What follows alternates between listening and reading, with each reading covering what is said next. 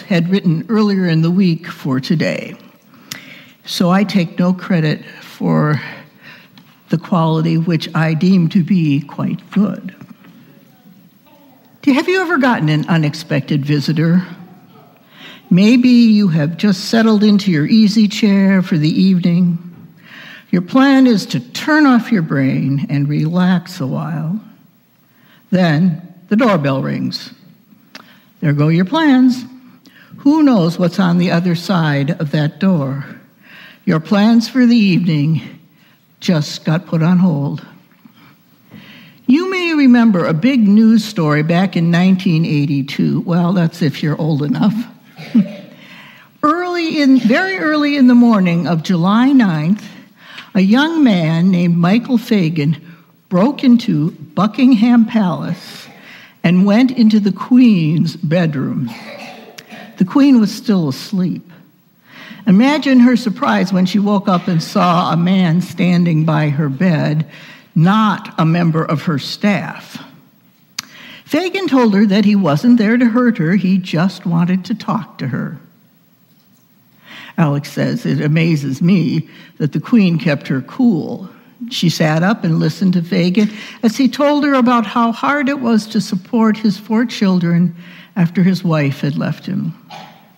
Fagan's break-in had set off palace alarms, but the security staff ignored them because no one had ever broken in before. Eventually, a member of the household staff came and escorted Michael Fagan out of the Queen's bedroom. Soon the police came and arrested him. Alex then says, this story makes me wonder, do you think it set off any alarms in Jesus' mind when Nicodemus, a leader of the Pharisees, and my parenthetical statement is, and you know, generally the Pharisees were against Jesus, generally, but not all. When Nicodemus, a leader of the Pharisees, came to see him at night, Bible scholars think that maybe Nicodemus didn't want to be seen talking to Jesus. He had his reputation to protect. It reminds me of a funny quote. You know you're getting older when you realize that caution is the only thing you care to exercise. Nicodemus was a respected elder in his community. Maybe he was just being cautious by visiting Jesus at night. Today is the second Sunday in the season of Lent. 40 days we set aside to reflect on the events leading up to the death of Jesus. The next 4 weeks, Alex says, I'll be talking about 4 people and their conversations with Jesus. Each person came to him with a different need. Each person came to him with a different question. To each of them, Jesus revealed part of his mission as Savior of the world. And each person walked away with a second chance at life, a chance to live a new life because they had met God face to face. And then Alex adds, I pray that this season leading up to Easter, I pray that in this season leading up to Easter, each of us will get a second chance at new life. Our first encounter is with Nicodemus, a leader among the Pharisees. I wonder why Nicodemus came to Jesus at night, but I also wonder why Nicodemus came to Jesus at all. What was he expecting? People of African descent in the U.S. have a special appreciation for the story of Nicodemus. During the days of slavery in America, slave people were only allowed to gather for worship at night after they had finished their work. Author Jim Moore wrote, the slaves saw in Nicodemus' night visit proof that it was possible to come to Jesus even when those in power forbade it. Of course, the slaves were making great sacrifice by gathering to worship at night. Some of them risked their lives to do so. That tells us about their courage to live out their faith no matter what. In our reading today, we see that Nicodemus doesn't even really know who Jesus is. He's just curious. And the only thing he's risking is his reputation. At first, Nicodemus doesn't seem to have a big question or need that he's bringing to Jesus. Nicodemus starts out saying, "Rabbi, we know that you are a teacher who has come from God, for no one could perform the signs you are doing if God were not with him." Jesus answers, "Very truly, I tell you, no one can see the kingdom of God unless they are born again." Why did Jesus say that? Because God is staring Nicodemus in the face. Even though Nicodemus has heard his teaching and seen his miracles, he doesn't know who Jesus is. Back in the 1920s, the saying, "close but no cigar," was popular across the United States. In those days, one of the most popular forms of entertainment in small towns was traveling carnivals. Back then, the games were made to appeal to men because they were the ones with the pocket change to enjoy entertainment outside the home. These days, most of the games at fairs and carnivals are geared to children. But in the early days of carnivals, men were the target audience. Cigars were the prize for men. So carnival game booths were filled with displays of nice cigars for men to get men to fork over a few pennies for a game. But most of the carnival's games were rigged to make it almost impossible to win. When the customer almost hit the target, the carnival workers would shout, "Close, but no cigar." As carnivals traveled from place to place, this phrase became popular wherever they went. It became slang for "you almost got it right, but not quite." Nicodemus knew about God. He had dedicated his life to honoring God by studying and observing God's law. But now he was face to face with God himself, and he didn't recognize him. He was so close, but no cigar. So when he asked, "How can someone be born when they are old?" we can relate to his confusion. Maybe what he's really asking is, "Can you show me who God is? What am I missing?" And that brings us to the first thing we learn from today's story. There's a world of difference between knowing about God and knowing God. A man from Syria shared how knowing Jesus changed his life. He was devout and disciplined in the practice of his country's religion. He had been studying their holy books since childhood, but he knew he was missing something in his life. As he said, "Religion only filled my days, but not my heart." He begged God to show him the truth, but his study of religion left him feeling empty. He said, "It felt as if something great was surrounding me, waiting for me to run to it. But what could it be?" I think that quote from the Syrian man might describe why Nicodemus came to Jesus that night. He saw something great in Jesus' teaching and in his life, and he wanted to run towards that greatness, but he didn't know what it was. He didn't understand that through Jesus, he could know God and have a relationship with God. So the Syrian man cried out to God. He wanted to know if God was real or if his faith was in vain. One day he heard a radio program about Jesus, and it filled him with joy. He went in secret to a nearby Christian church and spoke with the pastor there. And in that conversation, he discovered a God who chose to make himself known, a God whose love for us compelled him to enter a human body and take on our weakness and relate to us face to face. The Syrian man left there filled with a new life. He had been born again.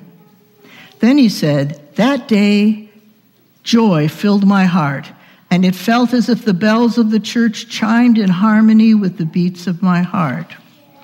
Which brings us to the second thing we learn from this story. Once we've heard Jesus' words, we have to make a decision. Even walking away, like Nicodemus did, is a decision.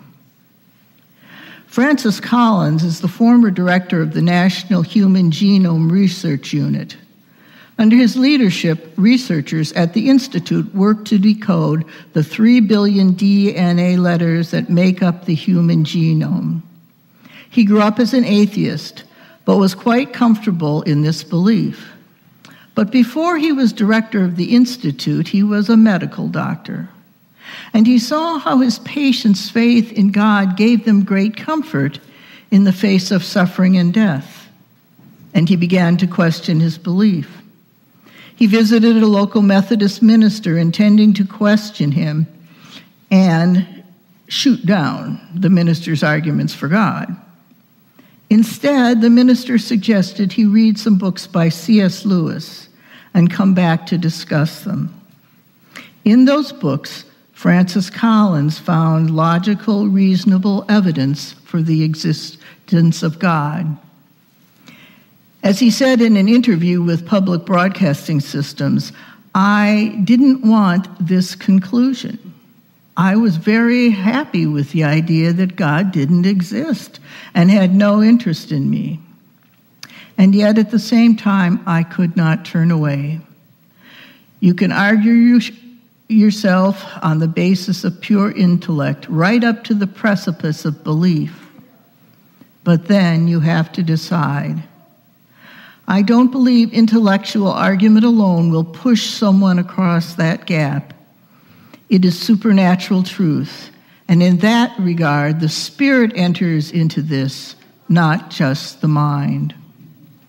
And that brings us to the final lesson we can learn from today's Bible story. We can't have the life God offers us until we die to our current life. That's one of the hardest things for any follower of Jesus to face. Nicodemus, like many of us, wasn't ready to hear this. He walked away that day not believing, or at least, in my opinion, not understanding Jesus' words. He missed the greatest opportunity in the world to know God and to live a new life empowered by the Spirit of God. In verse 5, Jesus says, "Very truly I tell you, no one can enter the kingdom of God unless they are born of water and the Spirit." Water refers to baptism, which symbolizes dying to our old lives and being raised again to new life, and not just a second chance at the same life. To be born again means to live our new life with God's Spirit, aligning our mind and heart with the mind and heart of God. It's a life that has been changed. Many years ago, a 10-year-old boy named Christopher Carrier was kidnapped and almost murdered by a stranger.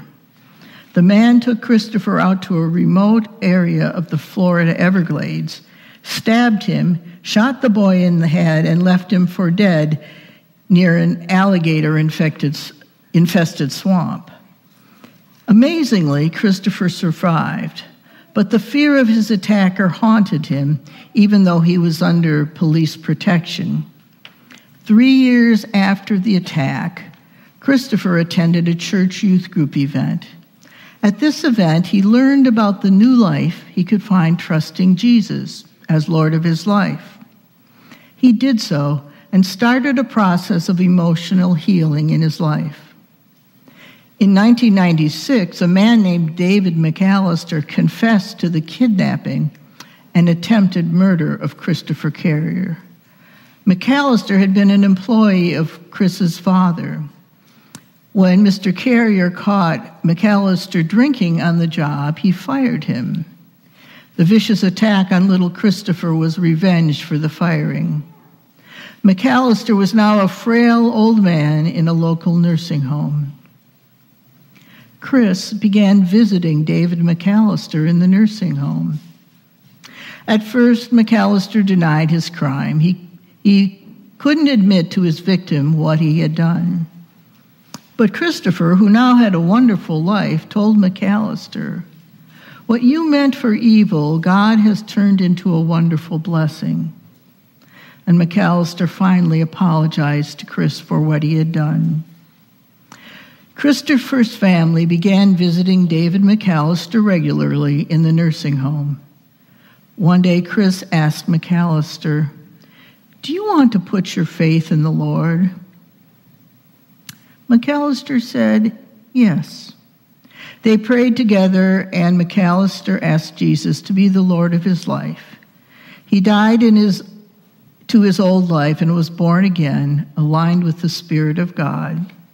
A few days later, David McAllister died peacefully in his sleep. As Christopher Carrier said, "I saw the Lord give that man back his life and so much more. I can't wait to see him again someday in heaven." So many of us go through life knowing about God, but not knowing God. I got to say that again because I muffed it. So many of us go through life knowing about God, but not knowing God. We spend our lives trying to be good enough to earn God's love. We study the Bible or do good works in our community, and those are all our good and God-honoring things.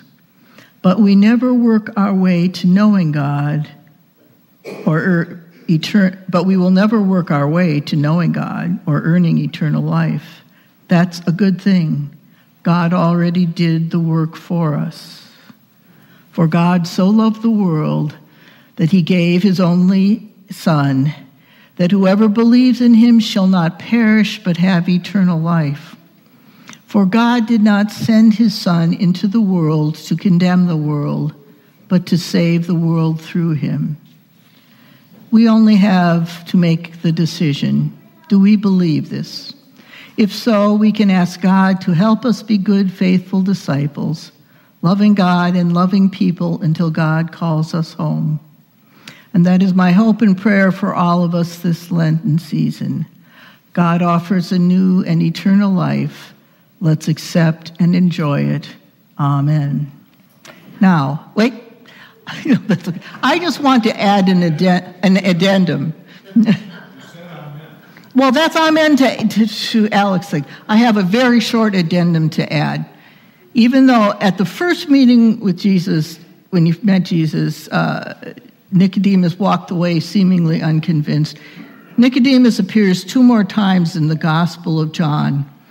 Once when he's with the Jewish council and they're wanting to do something to stop Jesus, and he advises against it. And then at the end of the Gospel of John, after Jesus' crucifixion, it is written that Nicodemus provided the oils and spices to anoint Jesus' body. We don't know what happened with him after that, but I hold out hope for Nicodemus.